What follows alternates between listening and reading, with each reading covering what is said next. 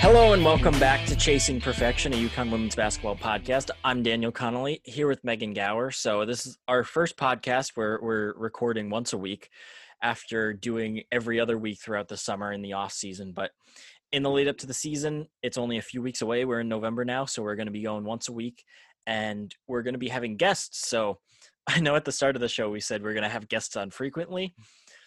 That's my bad. I wasn't great at getting them on. But we have a guest this week, Meghan Pattyson Culmo, former player, coach, SNY analyst now. We had a just incredible interview with her. It's absolutely must listen. It's a great way to kick off our guests. She's got some amazing Geno stories, especially one in particular with her and Rebecca Lobo that you just got to listen to it. And then she talks about her time at SNY and how important CPTV was to building UConn women's basketball to where it is now. And then we make her drop some hot takes at the end too. So that's worth sticking around for. But before we get to that, we're just going to hit a few news bits. So today, which is Thursday, November 5th, UConn men's basketball just got shut down because one player who wasn't identified by the school tested positive for COVID.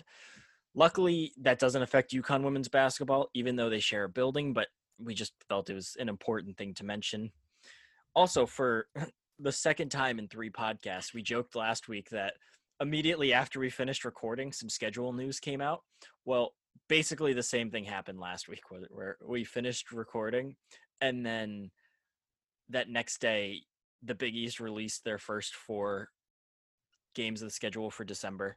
And then earlier this week, UConn officially released its full non-conference schedule, even though that mostly amounted to just the South Carolina date getting announced. But UConn women's basketball is going to kick off Big East play at Seton Hall on December 6th. So team that gave them a little trouble last season on the road. Then their home opener is going to be December 15th against Butler.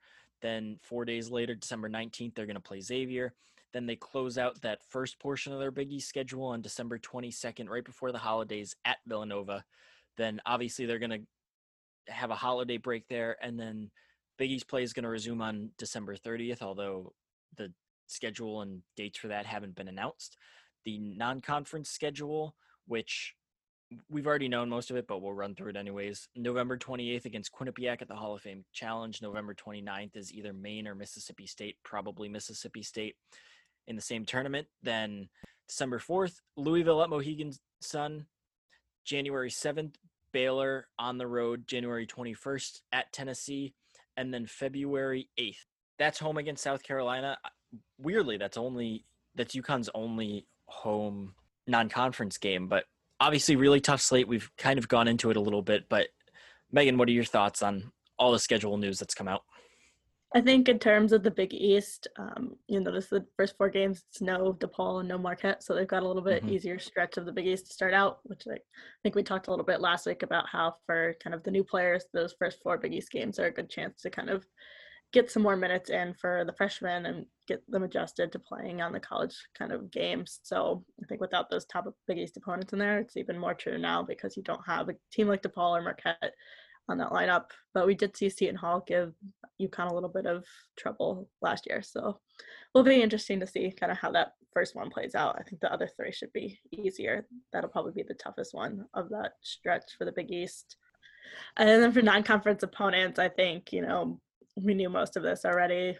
South Carolina gets added in February, so we get to see, once again, UConn kind of playing one of those tough games later in the season, which I think is a really good measure for where they are kind of heading into March. You've got about a month between that game and the start of postseason play, and then also just kind of another test on the schedule that's just spread out as they're throughout conference play. So break from the conference play and a tougher opponent mixed in there. Right, for sure. I always like how the bigger non-conference games are kind of sprinkled in throughout the season because obviously it sucks when those big non-conference games are so much fun to just cover and watch, and there's so much excitement around them. You really don't want them all stacked at the beginning of the season when you don't really know what either team's going to look like. So having them kind of swirled in throughout conference play, I think we will get a pretty good sense of where UConn is going into whatever the postseason might look like. I think I don't know if it's really a takeaway more than anything, but is a little bizarre that their home opener isn't until December 15th. They're going to play one, two, three, four games away from Gamble Pavilion. And obviously their first 3 games are at Mohegan Sun. So I don't think anyone's going to be shedding tears outside of Connecticut for UConn's plight, but it is just kind of a long time to be away from Gamble, and then obviously only one non-conference game at home too. So as you said, it's not really a super exciting slate those first 4 games, but I think it will be interesting to kind of be able to see the bench get a little deeper in those games and get a more complete sense of what this team is by that point. Exactly. Yeah, I think you kick off the season, you've got hopefully that Mississippi State game and a Louisville game. So kind of bigger type games, like how much do they mean really? I don't know. When you play a game on November 29th, I'm always like, does that win or loss really mean anything come March? So they're probably going Right. to be very different teams by then. But then, yeah, you get into that Big East slate. So you get a feel for where they're at and then kind of some easier games for development before you get another test come January. Yeah, if UConn comes in and loses by like 15 to Mississippi State or Louisville, like I don't know how much that really says because the team didn't really have a huge preseason to work with, no exhibition games, and you're mixing so many new players in that I think there might be some growing pains with this team, and it could be a little tough where you don't have many easier games in that really early stretch. So, yeah, I think at the very least it'll be just really intriguing more than anything. But I think it's just going to be nice to finally see some basketball too. Yeah, I think we can all agree on that. It's like counting down the days. I don't know where we're at right now, but it's close. I think it was 3 weeks from yesterday, so we're getting really close, and it's exciting. For sure. Unfortunately, we won't be able to watch these games in person. At least fans won't be able to. We're not sure what the situation with media is going to be like yet. But this past week, UConn announced that men's and women's basketball games at Gamble will initially be closed to the public because UConn submitted a plan to the state trying to get, I think the number was around 2,000 to 2,500 fans, which would be right around 20 to 25% of the capacity. The state health officials shut that down. So it's going to be limited only to 4 tickets per every player and every coach. So pretty small numbers. Basically, it's going to be closed to the public. So I don't think it's a huge surprise, especially with the way numbers are trending and the fact that it's inside compared to outside. But at the same time, getting to look forward to going to basketball games once it turns to November and December to get through the winter, it just sucks to have the word be official at this point. Right, I agree with that. Like, I think it was pretty much expected. You kind of knew it was coming, but it's still disappointed to hear that like there's going to be basketball, like hopefully, but there's not going to be fans for a while. Well, I guess we should say not fans at Gamble. I don't think Mohegan Sun has made any kind of announcement about what they're doing yet. I know for some of the men's tournaments they've said like ticket information to come, so I guess it's still TBD on what's going on there. I think I've read that they aren't planning to have fans, but are going to reevaluate it soon. But again, with the way things are trending, it probably isn't going to lead to there being fans. So the most likely scenario is that UConn's going to play in front of pretty much empty crowds the entire season, which sucks. And I think it will have a pretty sizable impact. I know I saw some quotes from one story today that said it's going to be like scrimmaging. So it's just going to be really interesting to follow it and see how it all goes with the because it's just so different than what we've seen from UConn the past really 25 years. Right. I think where it comes in bigger, I think some of those big games or whatever, what games that aren't a big deal, like for your Baylor game, and well, they're playing at Baylor, so who knows what's going to happen there. But like the home games that are your big ticket, like non-conference matchups where you're usually playing in front of a sold-out arena, and that momentum from the crowd definitely plays the part in those games. It's going to be a very different experience to not have that kind of going into those games this year. Yeah, for sure. This is kind of off on a little bit of a different tangent, but what an incredible time for UConn to leave the AAC and not have to play Florida teams because I think it's fair to say that Florida's reaction to COVID has been absolutely horrific and they basically acted like it doesn't exist. And I know the men's basketball team canceled their non-conference game with University of Florida, But I don't think you want to be sending any UConn teams to go to Florida at all, because there really aren't any restrictions or anything to keep the team safe when they're going through the state. So, um, yeah, I think if there's any year, like obviously it's great that UConn's in the Big East to begin with, but just in terms of COVID alone, it's great that they don't have to go to these Florida schools anymore. Yeah, you'd be like seeing people on screen in a Florida school. Granted, not that the Florida school has ever had full crowds, but the closest thing to like full crowd that you've seen in a long time, and it'd just be like, what on earth is happening down there? I feel like that's how I feel every time I see like a football game in like Florida right now. I'm just like, what is that? Is that from this year? I don't understand.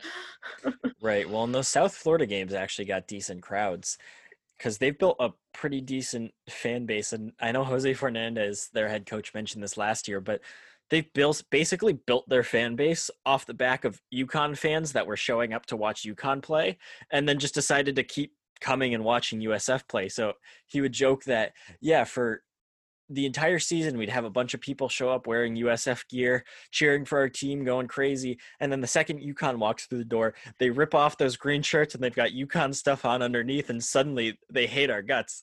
Like, the change is incredible, but just unrelated, but it is incredible that UConn can build fan bases for other schools just by their existence. Like, It is true though. I feel like it happens in a lot of places. Like I have one of my good friends from UConn lives out in LA, and UConn played out at UCLA a couple of years ago, and it was like sold out. And then I just went to like a regular UCLA women's game with her last year. We literally bought like second row tickets for $12 5 hours oh before, my and there was God. like no one in there. It's just a totally different world. It makes you like realize how spoiled we are. It's like that you get to watch like even for like AAC games like pretty full crowds. Right. Well, and it's also going to be really weird. I honestly don't know how Big East women's basketball has done it in the past, but I think for a handful of Big East schools, they kind of have a similar situation to what UConn does, where they have an on-campus gym that's smaller, and especially smaller than Gamble, like more of a field house size, where it only has single-digit thousands of seats, and the at least the men's team doesn't play there. I know that's the case for Providence, DePaul. I think Villanova plays most of their games at Wells Fargo Center in downtown Philadelphia, Georgetown, Seton Hall. So all those games are now going to be in those tiny little gyms. And I think it's going to be kind of fun. Obviously, it might affect the men more, but just to see games going on in such small, intimate atmospheres, it'll be kind of like that Colgate game that UConn played for Breanna Stewart's homecoming 4 years ago now, where so many people packed into that tiny gym, or that one time a few years back that UConn played at Hartford. It'll be like, not that people will be allowed in, but it'll still be cool to see on TV them playing in these small little gyms when it's obviously such a huge national brand. Yeah, it's gonna be a lot like when you watch some of the like major Thanksgiving tournaments and they're playing in these random places like in Atlantis and like Hawaii where there's not like a big basketball gym. So it looks like they're literally playing in a high school gym, but you've got like the best programs in the country. Or when they're literally setting up like in a ballroom basketball courts with stands, and it's like there's light on the basketball court, and then it's basically pitch black everything around. So I think it just for the entertainment factor alone, it's going to be fun. I wonder if they'll do like fake crowd noise or anything. You kind of like see like they do different things in professional, so it'll be interesting to see like what the NCAA does or Honestly, yeah. like, I would love if they didn't do fake crowd noise. Like, it would be a lot more effort for SNY because they need to have someone on the drop button constantly. But imagine basically Gino mic'd up except for every single game. Like, that would be incredible. There's even some games where he gets so mad that you can hear him through the game microphones anyways. So even if you're pumping in crowd noise, I feel like we're going to hear coaches a lot better. And wasn't that a pretty big thing in the WNBA bubble where you could hear those head coaches a lot better? Yeah, you could a lot of times, especially when they're pissed, you could hear what they were saying, which I think is, I don't know, it adds like a different element. It makes it fun. I think what the WNBA did was like DJ like home court advantage. So like whoever like was because they play music during the games in the WNBA. So like the home team got to like pick what the DJ was playing during the game. But I don't know. I at least liked it better than like the NBA virtual fans. I felt like that was just awkward to look Oh. at. Yeah, I'm about to sound like an old man for a little bit, but first off, I hate how music gets played during games and at both the WNBA and NBA level. I also can't stand the virtual fans. Like, I don't care. Like, I understand you want to get your fans close, but it's extremely corny. It's really awkward. It honestly just, you could use that space for so many better things. Like, look, I'm not normally a huge, like, oh, business is everything person, but please fill that up with ad space instead. Like, do something. I've just never, like, ever since it started, I've been kind of like, that's weird. I don't like that. I hope that doesn't continue with, I'm okay with like the, I know baseball's done it a lot, putting like the fan heads like in the stands. I think that to a certain degree is kind of cool, especially if you can use it to raise money for a charity or some good cause or something like that. But yeah, please no virtual fans and no music during the game.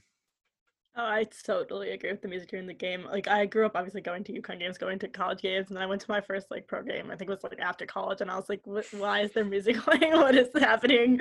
I was so confused. And they're like, "Oh, this is like what they do. Like they play music while the game is going on." Yeah, it's bizarre. It's gonna be like nothing we've ever seen. I think it's obviously like we want to watch the game stuff, but it will just be interesting to see how everything around it ends up going to. And just like if Gino's chewing someone out on the sideline, like, is that going to get picked up on the cameras? Are we going to be able to hear that? Is it going to be more inside access where they're actually intentionally miking up coaches more often? So hopefully it just leads to more access because there's less access, if that somehow makes sense.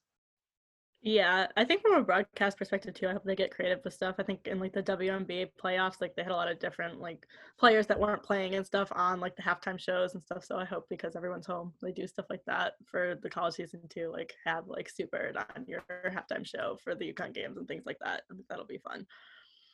There's never too much Super Bird content. Exactly. They could just put her on every game. I would be fine with that.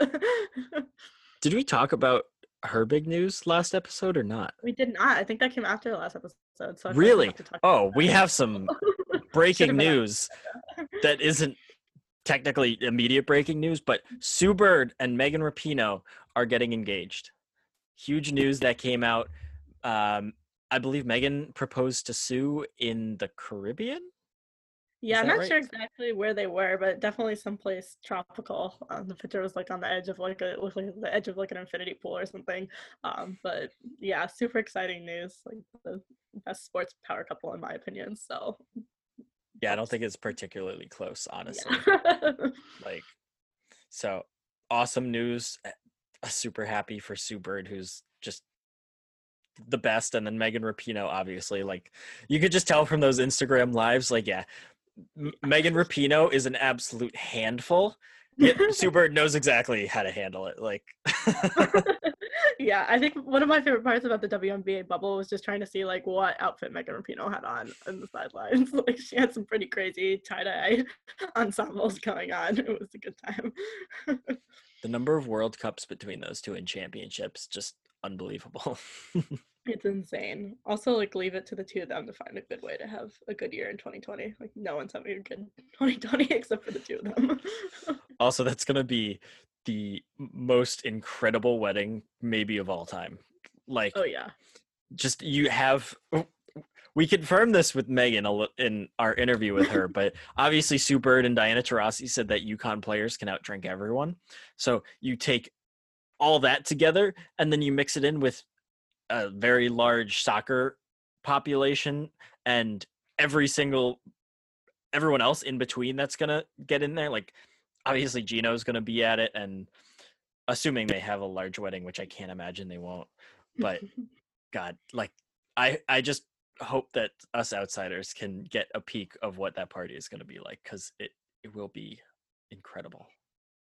Yeah, I'm gonna need Ashlyn Harris, the U.S. Women's National Team goalie that like went viral for documenting their like post World Cup celebrations to come up big that night. I need like full Instagram story coverage of that wedding.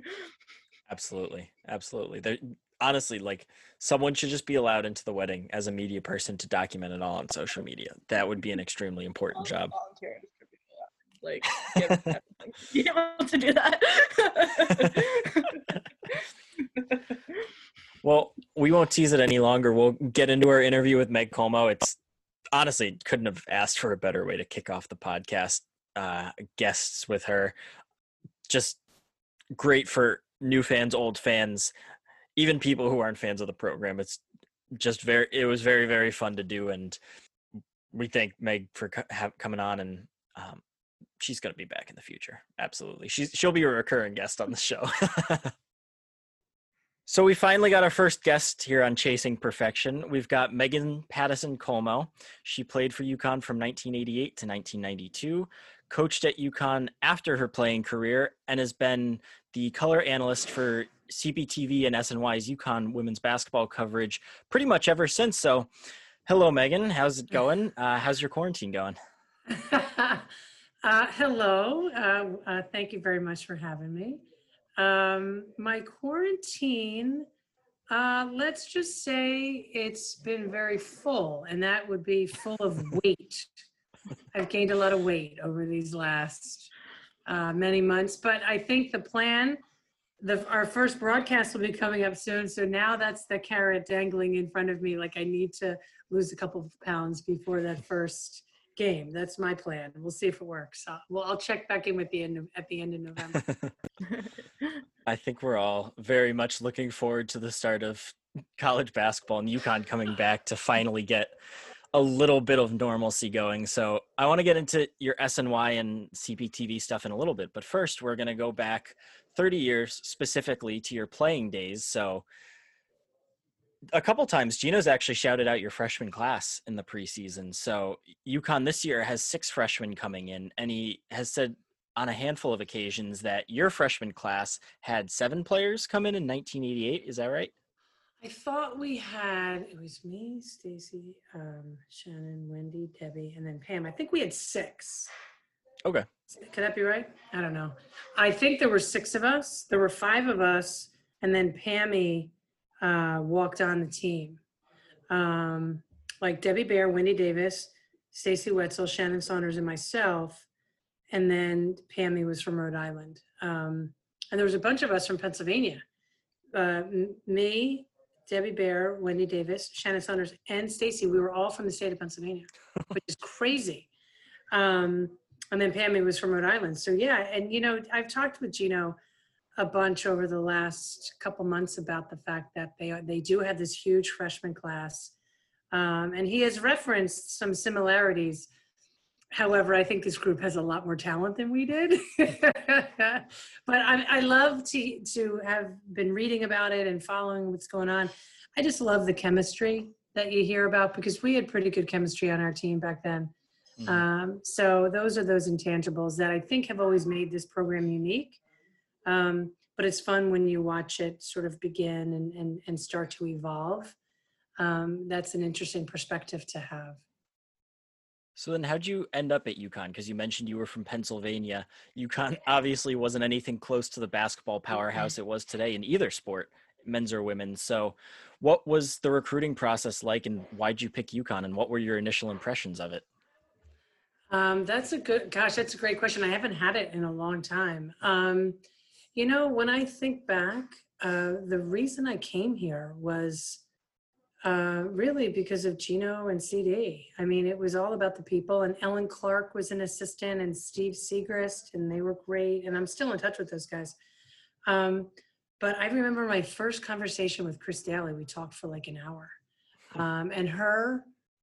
And she's from New Jersey, and she knew my uncle and my aunt and my cousins, and she knew a bunch of people. We were both born at St. Peter's Hospital, or she was born at St. Peter's Hospital. My mom was born at St. Peter's Hospital. So we had all of these strange similarities. And then the first time I talked to Gino, it was a very similar kind of fun conversation, and talked for a long time. They were easy to talk to.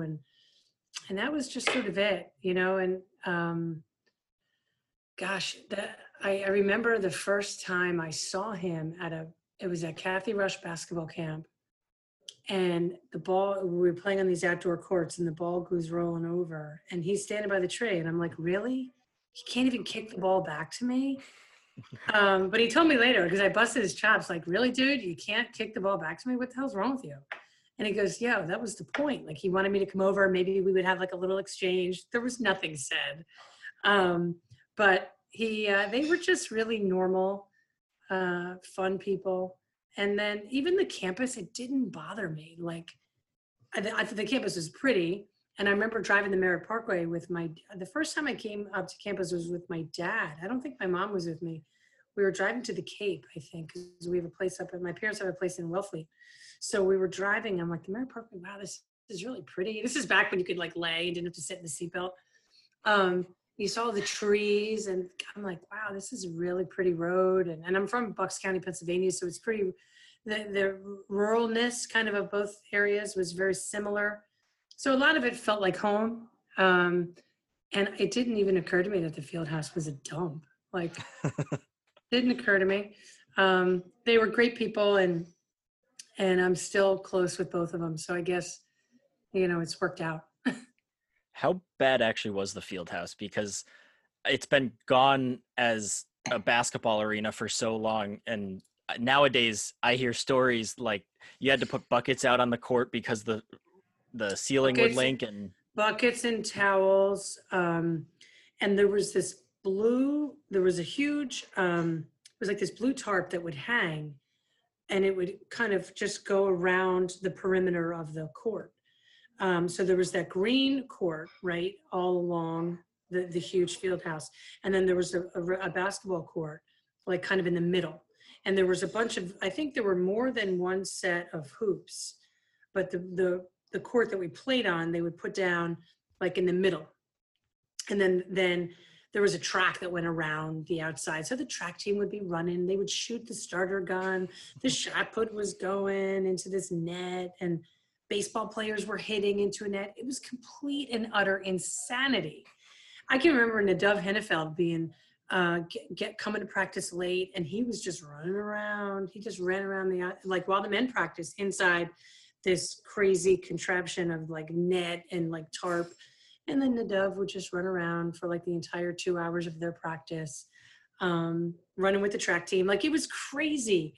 But it was the greatest home court advantage. And again, it was so long ago. So it was 1988 was my freshman year. It was so long ago that we didn't know any different. This is all we knew.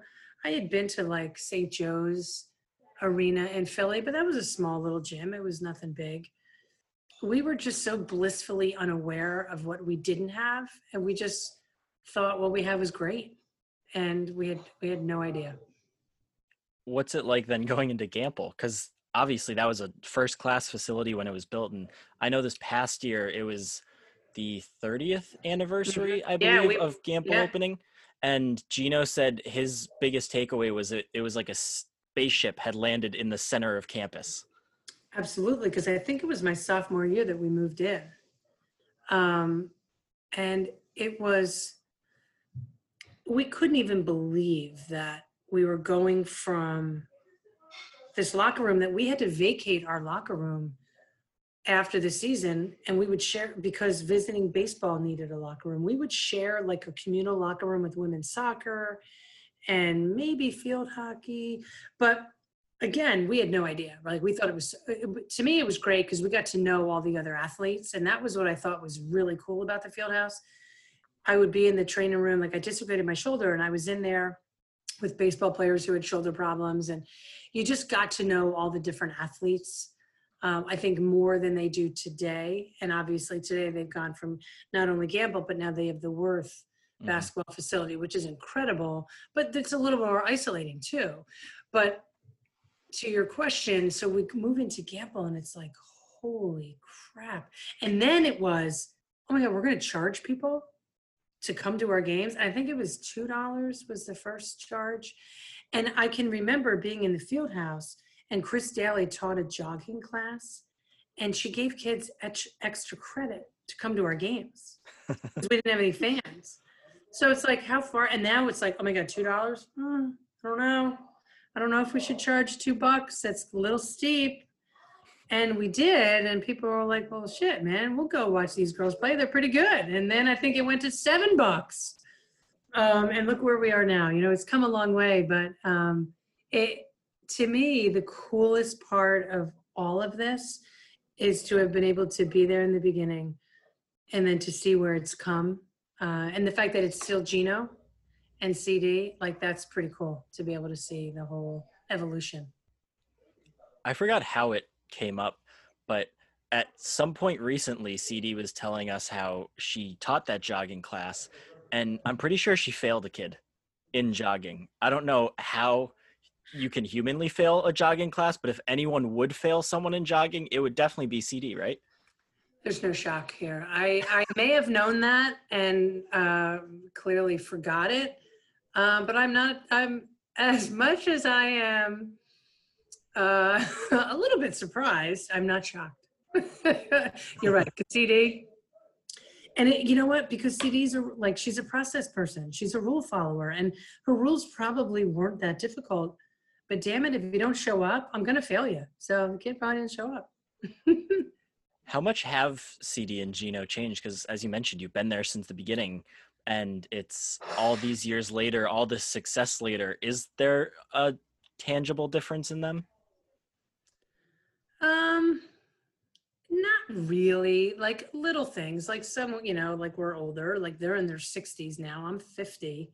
There are natural changes. I think the success of their program, it hasn't, I think success has to change you in some ways. But those ways don't have to be bad. Like you can't stay the same. Um, and I spend more time with Gino than CD. Um, like the biggest difference, like we played golf one time not long ago and he wanted to take a cart. And I'm thinking, really? You don't want to walk? But like it was a hot day and he's 66. So let's take a cart. Like like those are things that I don't think about because I just remember him as my coach in a lot of ways. Mhm. As much as so much time has passed and, you know, we've done so many things together over the years with our families and whatever. And it's like, yeah, like he's no longer my coach. But sometimes that first impression is hard to get out of your head. So he's still the same, like incredibly generous. Like he'll say stuff with the media. Like you guys probably hear him say a lot of, you know, outlandish stuff maybe. Yeah. Is he still doing that stuff? Like I haven't Oh been yeah. around. And so much of that he does, I think for effect, because he knows giving just like coach speak answers, like how boring would that be for you guys? Right. Do what you're doing. And like he wants to have fun with it. And so that's how he is at all times. Like he loves to tell jokes and sit around and tell stories. And it's all about connecting with people and basically just laughing your asses off. Like if you can't do that in different situations, like then why are you doing it? You know? And so to me, he's very much the same. He just has a lot more money now, you know? And Chris is the same thing. I mean, I know we keep in touch, not quite as frequently, but she's so solid. And whenever I need her for anything, which if I do, I know she would be there as I would be for her. Like we connect and giggle every once in a while. Something funny will happen, you know, and it's also been so weird over the last almost year, 10 months. It's like, we haven't done anything or gone anywhere. So, but they're both great and have great relationships with so many former players. Awesome. You know, you kind of talked about how Gino loves to crack jokes. Do you have like a favorite Gino joke story, either from when you were playing or afterwards? Doesn't matter. There are, gosh, that's a good one, Megan. There's a lot of funny things that he has done. There's one story that I have told off and on over the years, because I think it just bears repeating. This one time I was a senior. It was at practice. Rebecca Lobo was a freshman.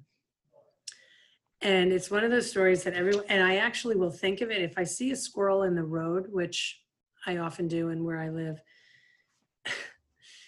We were running a drill. We were running a post player drill, like where let's say I started at the top of the key, like at the elbow, and I would turn around, I would go and set a screen for Rebecca.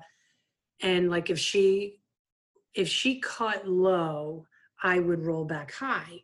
If she cut high, I would roll back low. It's like you just read what they do and you do the opposite.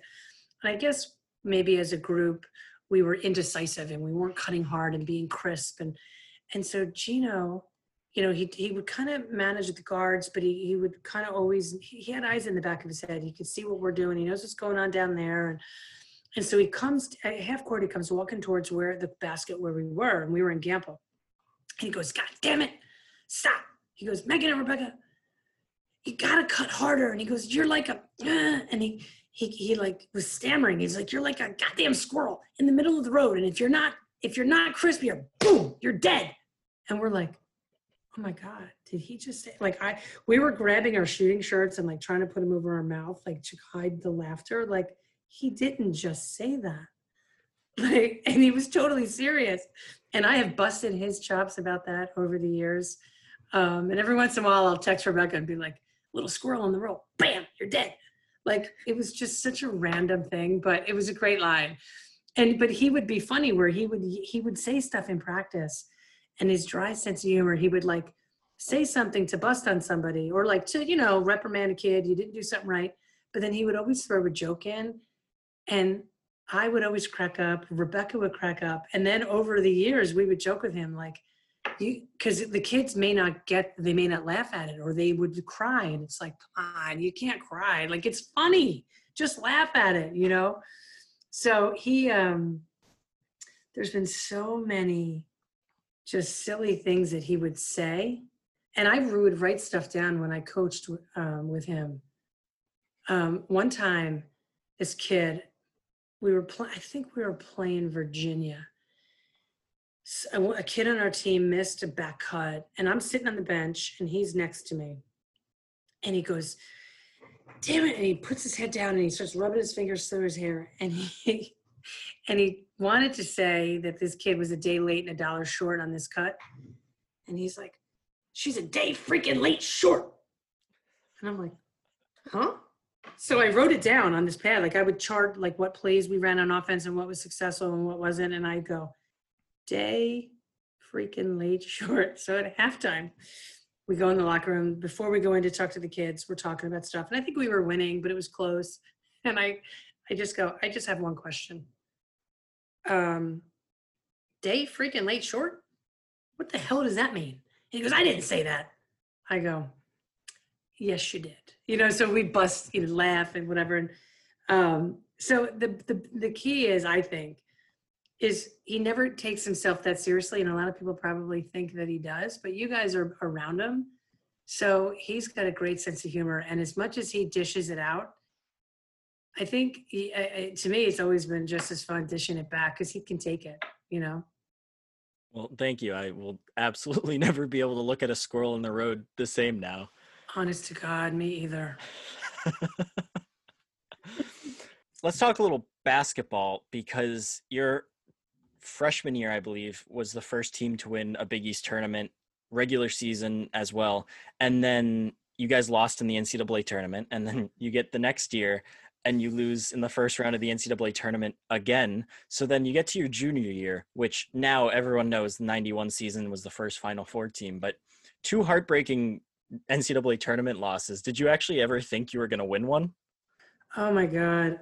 God, I can still remember those games. Like, how did we play so stupidly? It's funny, like, especially that junior year, like, we had no idea. I don't want to say we had no idea what we were doing, but we had no idea what we were about to embark on. Like, we certainly never thought we would like be shut out of the tournament. But it is interesting though, when you have the vantage point of being able to look back and then you look around college athletics in particular. But sometimes when you're young, sometimes you're just not ready to win that game for whatever reason. And it makes you go back and work differently. And sometimes it's heartbreaking. Sometimes it's deserved. Sometimes it's not deserved, but you got to take, what happens and take your lumps. But I don't know if you remember this, our junior year, I forget who the first round game was. And then we were playing Toledo. And we won that game on a very controversial play. It was in Gamble. There was a controversial play at the end of the game. Like, it was a pretty high scoring game. I think it was in the 70s, which back then was a lot. And I had fouled out, dope. And Carrie Bascom played unbelievable. And because she could score outside, she could score inside. She was crazy good. And Toledo was a great shooting team. And we get down to the end of the game. There's a long, and Carrie got fouled. We were down 1, I think, and she got fouled shooting a layup, and she made both free throws. So I think we're up 1, I think. And I'm on the bench, like, literally, we were all so stressed out. And this was to go to the Final Four. No, the regionals. I'm sorry. It was to go to the regionals in Philly. And we had circled Philly, like, on the little poster, which I think I have that poster in my basement. We circled this in the Palestra because there were so many of us. Comes back to Pennsylvania. There were so many of us from Pennsylvania. We're like, oh my God, how cool would that be? Like, we had no idea in the huge context of it what that actually meant of, like, the regionals. Like, we hadn't even won a game in the tournament. You know what I mean? So in that game, I'll never forget Dee Cantner, who's still an official in the game today. That must have been very early on. This one guy kept calling fouls, and they took a shot. There was a long rebound, and I think he tried to call a foul as the clock expired, and she overruled him. But there was like seconds, 30 seconds. It probably wasn't quite a minute, but they had this little meeting at the table. And we were dripping sweat, like, oh my God, what's going to happen? Are they going to be able to shoot a free throw now and maybe win the game? I think we only won by 1. And she went like this. She just waved her arms, and we won the game. And without that, we don't go to the regionals and we don't go to the first Final Four. So I always have gratitude towards her. And it was the right call. But man, it was stressful. Those 30 seconds or whatever it was. I'm starting to sweat right now. Probably the longest 30 seconds of your life, right? Absolutely. Pre-COVID, of course, but right. We're going to take a quick ad break and be back with the interview in a second. Do you think your 91 Final Four team gets the recognition and respect that it should? And what should people know about that team that maybe isn't out there? Oh gosh, you know what? I think that team got a lot of attention on and off over the years, and partly because the people involved understand. And Gino is one of the things I think is so cool about Gino, and one of the things I've always, and it was probably what drew me to him immediately. Like, it's just kind of who he is and how he relates to the people around him. And I can't tell you how many girls over the years have said to me how much he refers to players of the past. Like, he's so good at bringing everyone together. And so he has given that team so much credit off and on over the years to every group that's come through. But as it goes further along, you got to give as much credit to all those other pro teams that have come through the program and players that have come through the program. And those players, like, think about someone like Stewie and that team, they won 4.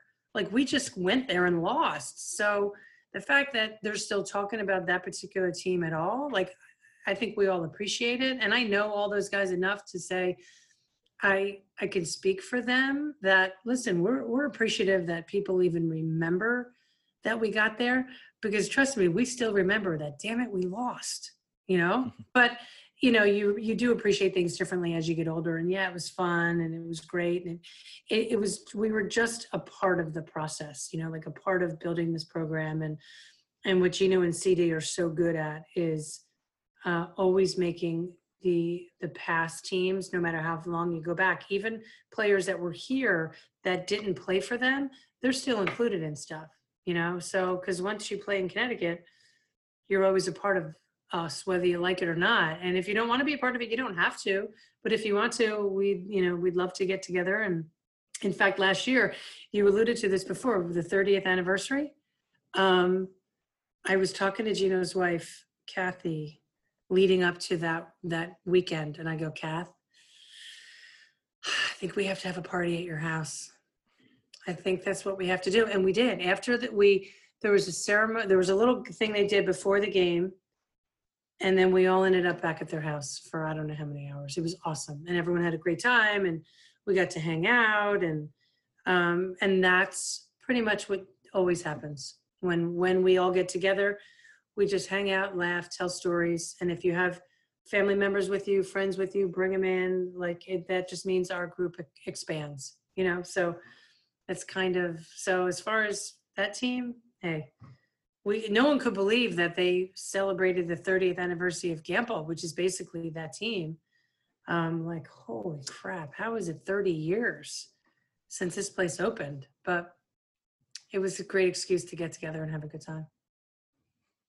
Yeah, that's pretty awesome. I remember Gino talking about that last season, and I think he made some comment like he was up until like the wee hours of the morning with everyone. So then after your career ended, you moved onto the sideline with the team. What was it like after playing with for Gino and CD the whole time, then becoming a coach with them, and then not only that, but you're coaching some of your former teammates? It was kind of, so many players do it. So it's sort of a natural progression in some respects. Chris Lamb had done it before me, and it was something that I was interested in, and obviously it wasn't something that I wanted to do for my life, but I loved the experience. And I remember at that time saying, every college athlete should coach at least for 1 year in their program or anywhere else to understand what goes into your experience. Because kids are naturally self-absorbed, and that was 30 years ago. Think of how much more kids are self-absorbed today. And I appreciated learning in a different way from Gino and CD and Tanya Cardoza. Wendy was with me. Wendy Davis and I coached together 1 year as assistants, and then she moved on. And then Tanya Cardoza came in, and I loved the experience. I just knew I didn't want to be a head coach. Like, I don't think people maybe now do, but back then for sure they didn't. It's an all-consuming lifestyle. And I thought, I want to have a family. And to be able to have a family, it's hard to be on the road as that often. And at the time, it was just not. And as it turned out, so I left. I'm going to jump ahead and probably ask your next question. So then I knew I didn't want to be a head coach. I sort of got lucky and left on top, right? We win in 95. And I remember going to lunch with Joe D'Ambrosio one day, and he goes, listen, there's obviously, because I wanted to get into broadcasting, and there was an option for TV, or there was an option because CPTV had started doing the games. And he goes, listen, he kind of made a pitch like, you can learn in radio and then see where it goes, and maybe you can go into TV after that. And it made a lot of sense to me. And as it turns out, I'm so thankful that I did it to start. So I did TIC for 1 year. I think it was 96. And I think we broadcast every game, but Joe D was such a great guy to learn from because he's such a good radio play-by-play guy. I learned a ton. To learn in the broadcasting space, at least for me, if you have to be really succinct and then be able to expand later on, that's better than just going out there. Like a lot of guys, retire and then they go work in TV and they just blah, blah, blah, blah, blah. But to me, it was so much better not having, I was a communications major, but I didn't learn the craft. But that year with Joe, I was really thankful because I learned a ton from him. And then I got lucky enough to be able to go into TV the next year, which was CPTV, and work with Mike Gorman, who is another incredible play-by-play guy and great person. So I've learned from some great people. Yeah, as a fellow communications major at UConn, I also agree. I learned nothing. Well, but at least now, back then I think it was all theory and like small group communication. There was no TV. There was nothing. But you know what? It is what it is. And I had a great college experience, both, living on campus, and I wasn't the greatest student, and my kids love to hear that story. But you know what? Your experiences kind of shape who you are, and I will never ever forget the great time that I had at UConn. So you said you knew you kind of wanted to get into broadcasting. When did you figure that out? Like, did you know that kind of your senior year, or it kind of took some time? You know what? I think as maybe my junior year, when we started doing more TV, because like in the beginning, there was very little coverage. We had TC Carmel from the Willamette Chronicle, probably Carl Adamack from the Journal Enquirer. He was around. I think those, and there was a kid, Adam Minichino. I think that's how you said his name. He was a daily campus writer. I think those were like our three most consistent reporters on the scene. I always enjoyed talking to people. And then our junior year, and certainly towards the end of the season, as we won and we get to the Final Four, and we started being around more stuff. And I think because we were the sort of Cinderella team, Robin Roberts followed us around and all of this stuff. So I think that's maybe when I got the bug for it. And I thought, oh, let's give this a try, but trust me, there was never a master plan. Like I'm 50 and I'm like, okay, what am I doing? What's next?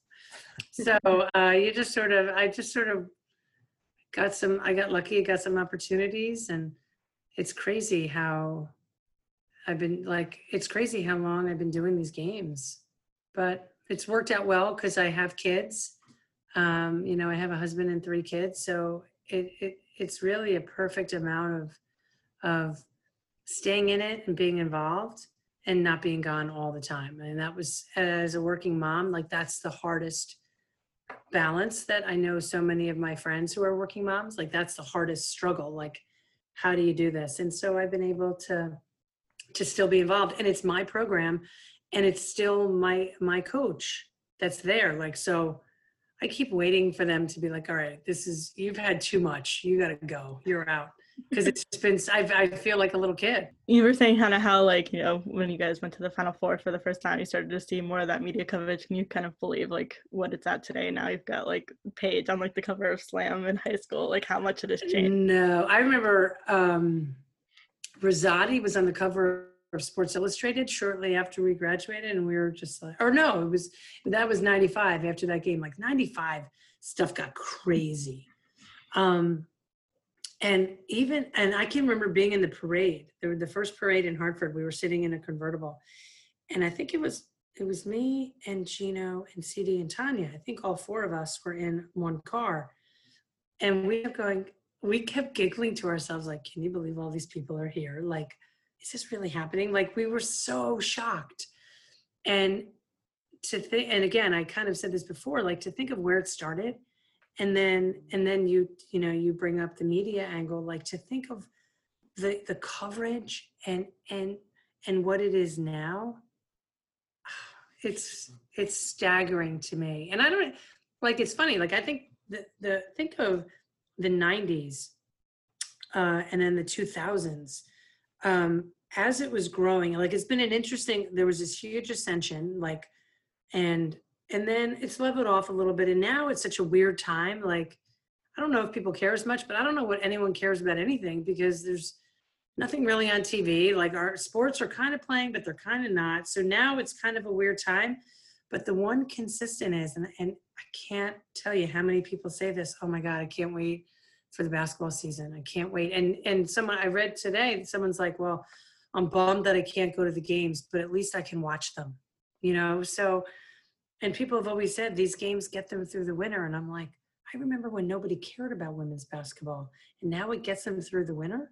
So it's pretty fascinating to me. And again, I just feel lucky that we live in a place where people actually care. What was it like for you when CPT no longer had the rights to games and then SNY took over? Because you were there for both, and I remember being a younger kid and just like burned into my brain are those pledge drives that CPTV would have at like every commercial break and Yeah. halftime. Yeah. Like, just what was all that like?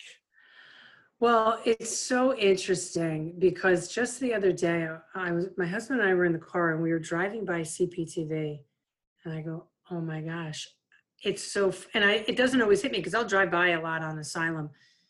But I'm like, I can't believe how many years. And I said it out loud. I go, it's so strange to me to never go in that building anymore. And for so many years of my life, my car was on like autopilot to go there because Gina would have a show and we would tape it at 8 in the morning, and we would have events there and things there, and now it's not there. Like, obviously the station is still there.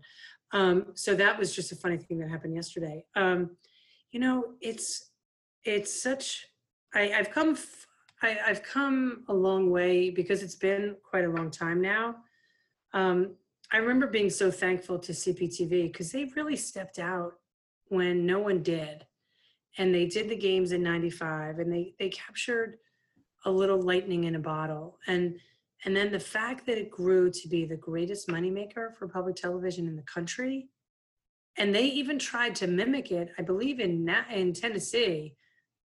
I don't know, maybe it was, with obviously the Vols, like, was it Knoxville, Nashville? I'm not sure where their CPTVs or where their public television station is located, but they tried to simulcast a game there while we did our broadcast. And they were hoping to sort of, create that same sort of buzz down there, and it never worked. So, Larry Rifkin was his name, and Jerry Franklin had been the president, but Larry Rifkin was sort of, I think, the genius of that at CPTV. And he's also the guy that brought Barney to television. But I know that's kind of funny.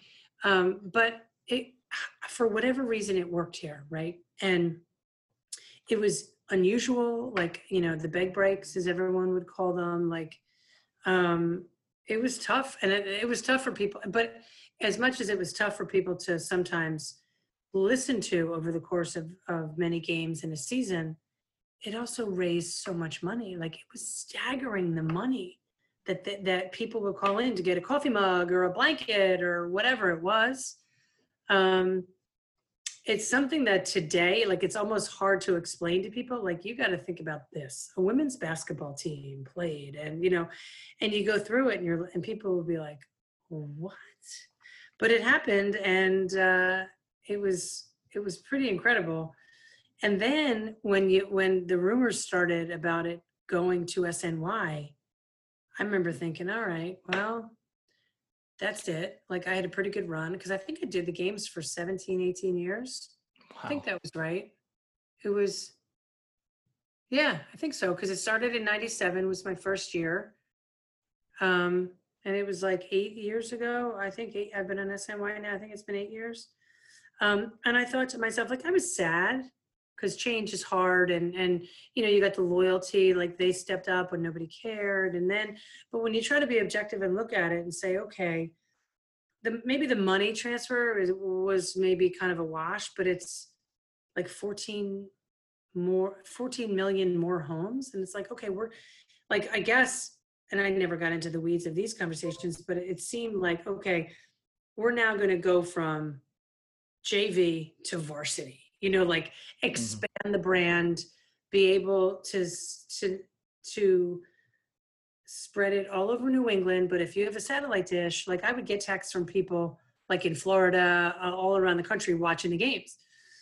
So that was, I get why UConn thought, okay, this is maybe the next step in the progression of this program and our coverage and whatever. And I remember interviewing with Kurt Gowdy Jr., who is my boss at SNY. And I said, listen, I'd love to, whatever our conversation was, I just remember walking away going, he's a really nice guy. Like, if I get it, great. If I don't, well, it was a good run. And fortunately, I got the job, and I'm still doing the games. And every single person that I've worked with at SNY, like, they're unbelievable people. Like, the guys who work in the truck are the best. and we have a great time. So, and Gino loves hanging out with the guys from the truck, and it's just a really, and I love that the first production meeting I sat in Manhattan in their offices, um, you see pictures of the Jets, and back then they did a bunch of Big East games. They do the Mets and the UConn women. Like, okay, so you got all these pro teams, these college men's teams, and then yet you've gone out on such a limb to get the rights to do these women's, like the UConn women's games. Like, again, remember guys, like I remember when nobody cared about women's basketball.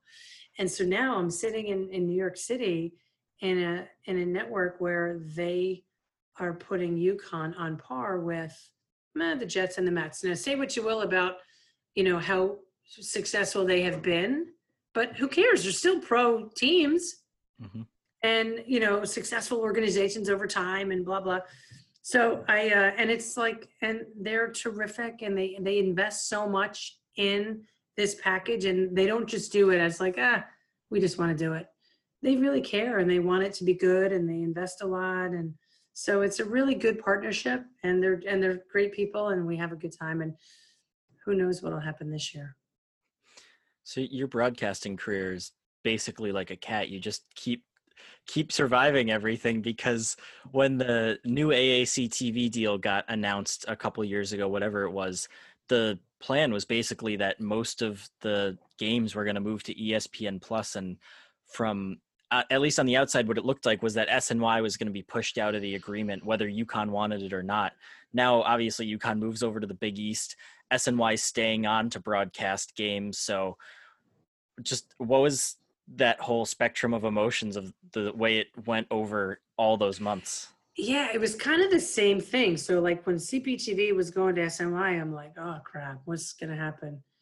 And you're right. I was like a cat, like, okay, so that was like life number 2 maybe. And so now when the AAC was going to do their thing, and then there were these rumblings of the Big East, and we're going to go there. And then this is one thing age does do for you. And I work hard at this. I'm like, you know what? If I can't control it, why am I going to get really stressed out? Like, it doesn't do me any good. Like, there's nothing I can do.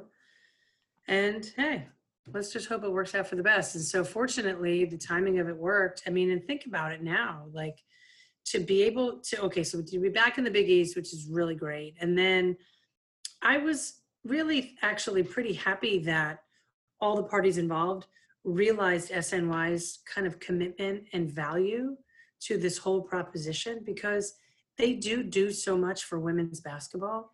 And I know Gino and UConn appreciate what they do, because they put a lot into it. Not only the financial part of it, but they're not just phoning it in. Like they work hard, and they invest in every facet of the production. So that part's pretty cool. And now that we're in a world where flying is kind of tricky, and where are we going? What can we do?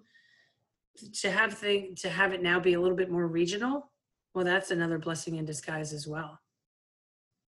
So I guess to make you put your Nostradamus hat on, if CPTV doesn't do what they did in 1995, and they don't get lucky with it being 1995, is UConn women's basketball what it is today, whether it be the coverage, the fan base, and the success?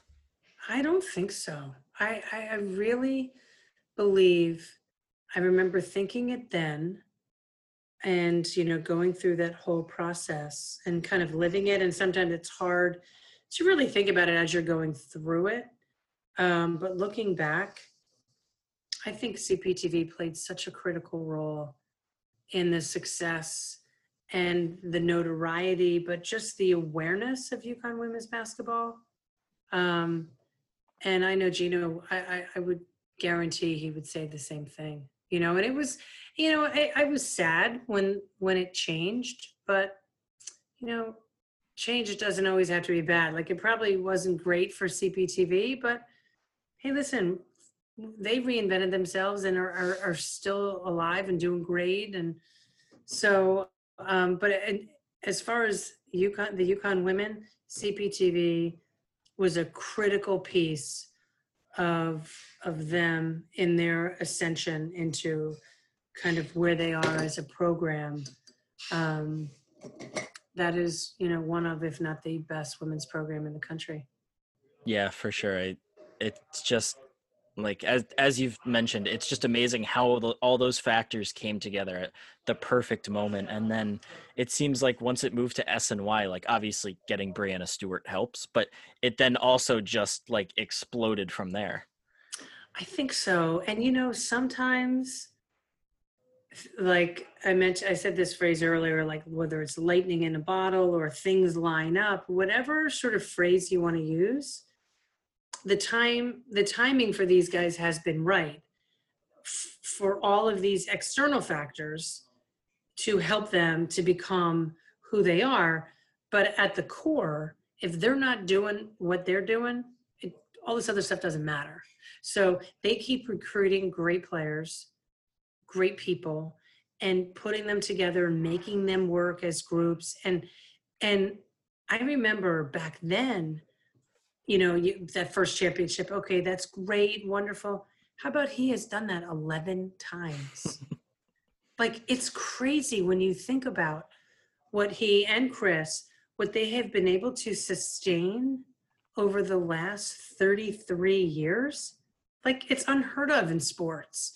So the respect I have for them, and with all the changes from the field house to Gamble and then Worth, and they play at Excel, and to go from driving everywhere like we did with Watson, our bus driver, to chartering everywhere. And yet their process is fundamentally the same. And that's why they're good, is because they don't get too caught up in all of the minutia and the garbage and all the noise outside. They are all about process, and this is what we have to do. And every day they go to work to get better. And some days are better than others, but they work at the little things, whether it's the footwork, whether it's the chemistry, whether it's how you make this cut, all of that stuff, but it's also on themselves. And he's changed, and every year he changes. And so it's fascinating to me. And to me, that's the study of how they have been able to do what they have done for 33, 34, however many years they've been there, how they've been able to sustain that level of excellence for that amount of time so consistently. It's absurd. Right. When people are having meltdowns because they haven't won a national championship in 4 years, one class of students, well, my class of students, I'm not mad about that at all, but one class of players has come through that hasn't won a national championship, and it's like the sky is falling. And so, ready? It's you, it's Mel Thomas, and it's my class. That's we got that in common. So now we got our own little group. So I forget who's in Mel's class, but we got our own little group now. So I'll start us on a text thread soon. Perfect. Nice little support group then. That's it. It is. It is. I didn't want to say therapy, but that's kind of what it is. I got the opposite because I got the 4. All 4. You got all 4? Yeah, well, you know what, Megan? We don't like you. Yeah, no, you know what? I think the message here, you got to keep her around. Yeah, you're right. She's making this thing legit. So then what do you think about this year's team? I mean, a ton of talent coming in, but they're young. Yeah, you know what? I think it's great. And it's been so bizarre yet so interesting. And I haven't been up there. Are you guys allowed in? Can you watch them practice? No, we've only been doing Zoom, and then for like the start of official practice, they sent us some footage and some photos, but that's pretty much it. Wow. So that'll be interesting to broadcast our first game and not having seen them play. But at this point, like, who cares? Let's just hopefully get to the game, Right. I'm excited. I mean, he's really excited about them. And what's been kind of cool with as bizarre as this time has been, it does seem like these kids what else they got to do, really? So they spent but they're gym rats. So they spent so much time together. And whenever you go through crazy stuff, like, it does bond you in a different way than if it were just normal times.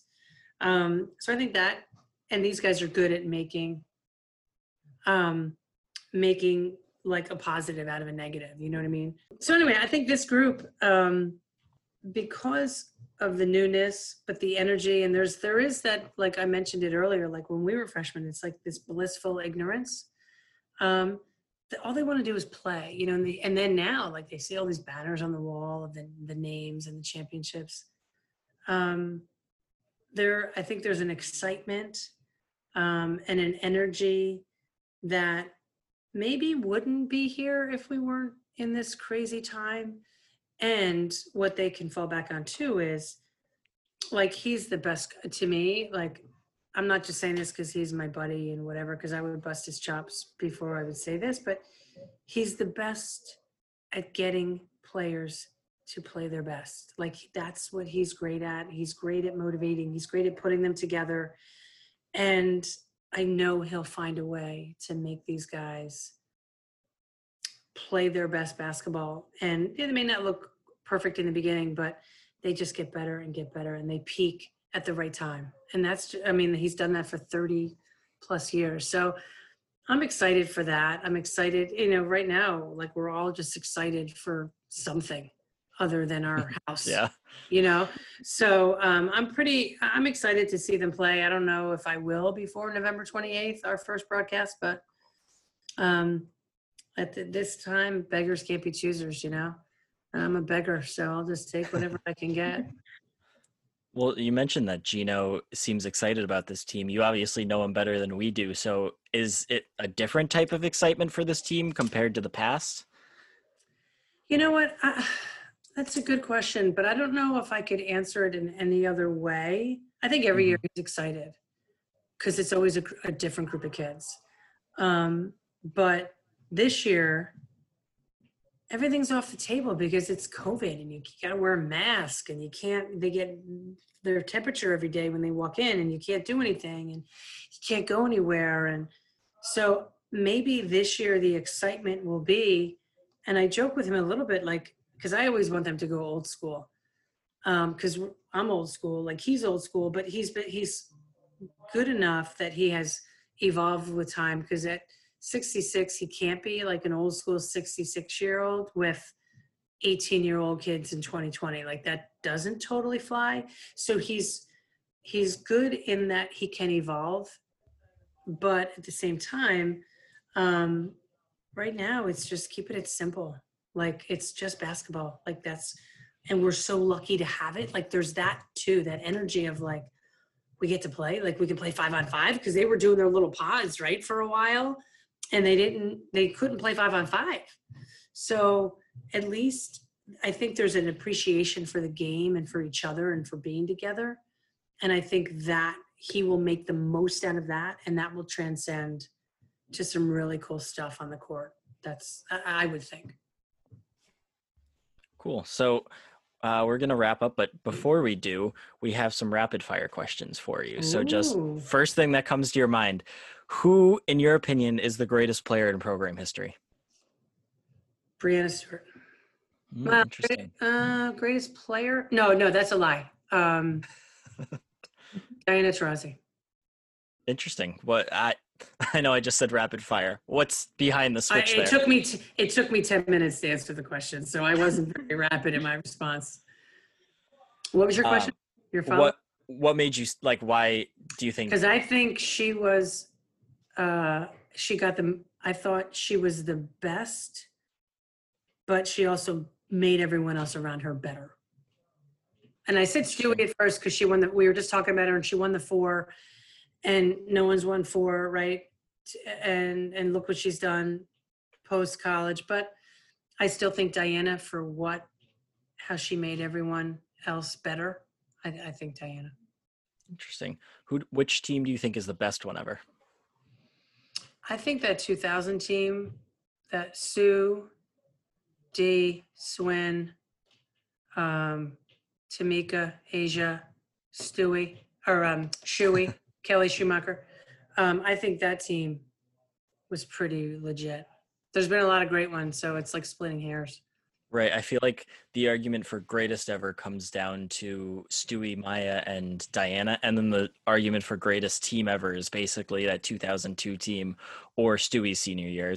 It feels like those two pretty much. I know, but like to go 2002, and it's like, well, how can you not pick a team that had Sue, Dee, Maria, and Maria like just did steady Eddie stuff, but then it also had Swin, Tamika, Asia, like, wow, like that was, and then Kelly Schumacher blocking shots left and right. So it's Right. an embarrassment of riches, Who's a player you think doesn't get their due? Carrie Bascom, I think, gets credit, but she was a much better player than anyone has any idea. I also think Svetlana is wildly underrated. She was a 3-time All-American. Like, you know what? That's a great call. Sveta was an unbelievable player, and that's the hard part. When so many great players have played here, you do. Right. Some get lost, but again, on the inside, everyone knows. Everyone actually is treated the same because as long as you're like fun and want to have a good time, we have a blast together. But yeah, Sveta was unbelievable. Well, extremely important follow-up to what you just mentioned. On an Instagram Live this summer, Sue Bird and Diana Taurasi said that UConn players can outdrink anyone. Is there truth to that statement? 100%. Maybe 110%. So you come to UConn, you learn to be a really good basketball player, and you learn how to put them down. I don't know. I think it's more of at least for me, it's more of a post-college. Well, no, that's a lie. Because I played so long ago. But in terms of our program and stuff, we've been very lucky that for obviously minus this past year, but we've gone to the Final Four 12 years in a row or something silly. So that's like a reunion every year for all of our former players, and it just has become this great event where we all get together, and it does get a little silly, but there are people that from the outside who come and try to get involved and keep up, and they seem to struggle.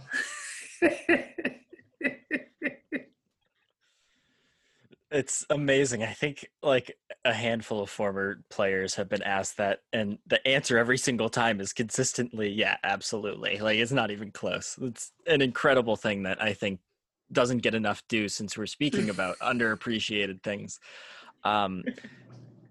Obviously, with 11 national championships, like, there's going to be some that just kind of, oh yeah, that year. Do you think there's any teams that necessarily don't get talked about for being as good as they were? Well, it's funny when I think back, like I can't keep them all straight. Like I don't, and part of it's my age, and I probably should know, like boom, boom, boom, boom, boom. Huh? But there's so many, which sounds obnoxious, and I don't mean it to, but I don't like. It's funny. Like think about. Well, I don't know if this totally answers your question, but I think it was in. I think we played at Oklahoma. It was Diana's senior year, which I think it was her, Maria Conlon, Morgan Valley, but Morgan was she always had bad feet, and so she was injured. Jessica Moore tore her ACL in that final game. I can't remember who else was on. Ashley Battle. It was kind of a hodgepodge group of players. Like it wasn't like this like Sue and Swin and Tamika and Asia, and it was a group of just solid players who played really well together, but they had Diana, and that team won a national championship. When you look back, you're like, how in the hell did these guys win a national championship? And that's where Diana, to me, earned a lot of her stripes, just in my opinion, because in some respects, that team probably had no business winning, but she willed them to win. So that's how I would, even though that didn't answer your question at all. That works. What's your preference, Gamble or Excel? Gamble. Yeah, okay. So you're like everyone else on the planet then. Well, and ironically, I live in West Hartford, so Excel is like 3.5 miles from my house.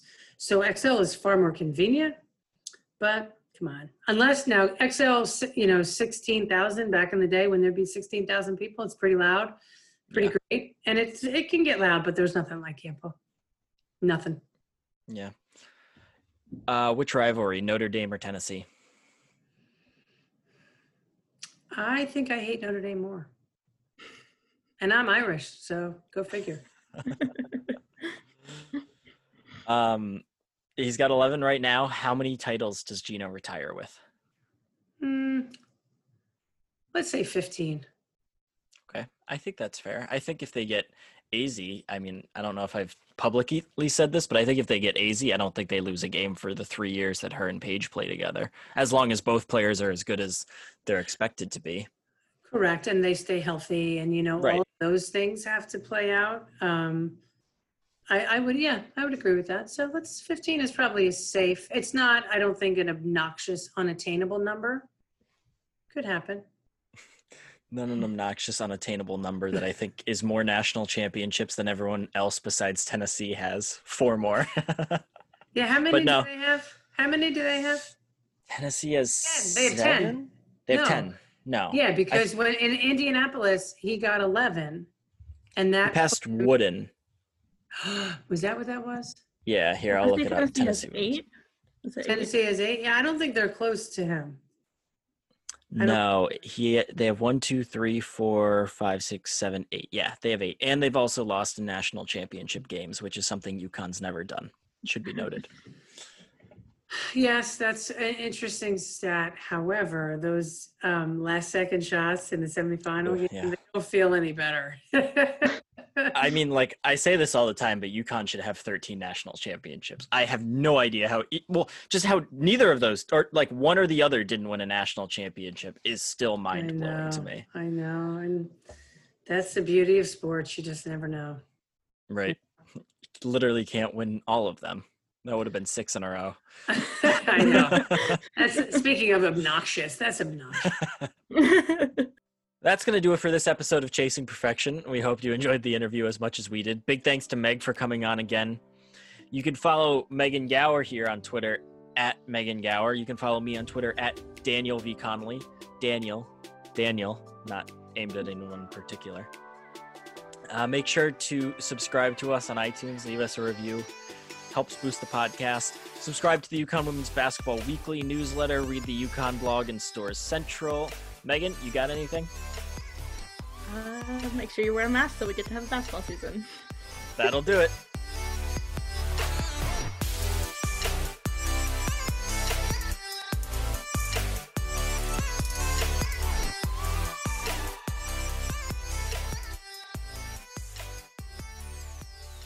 Gino shouldn't be talking any crap about people's use of technology, though, based on the way his Instagram lives went, though.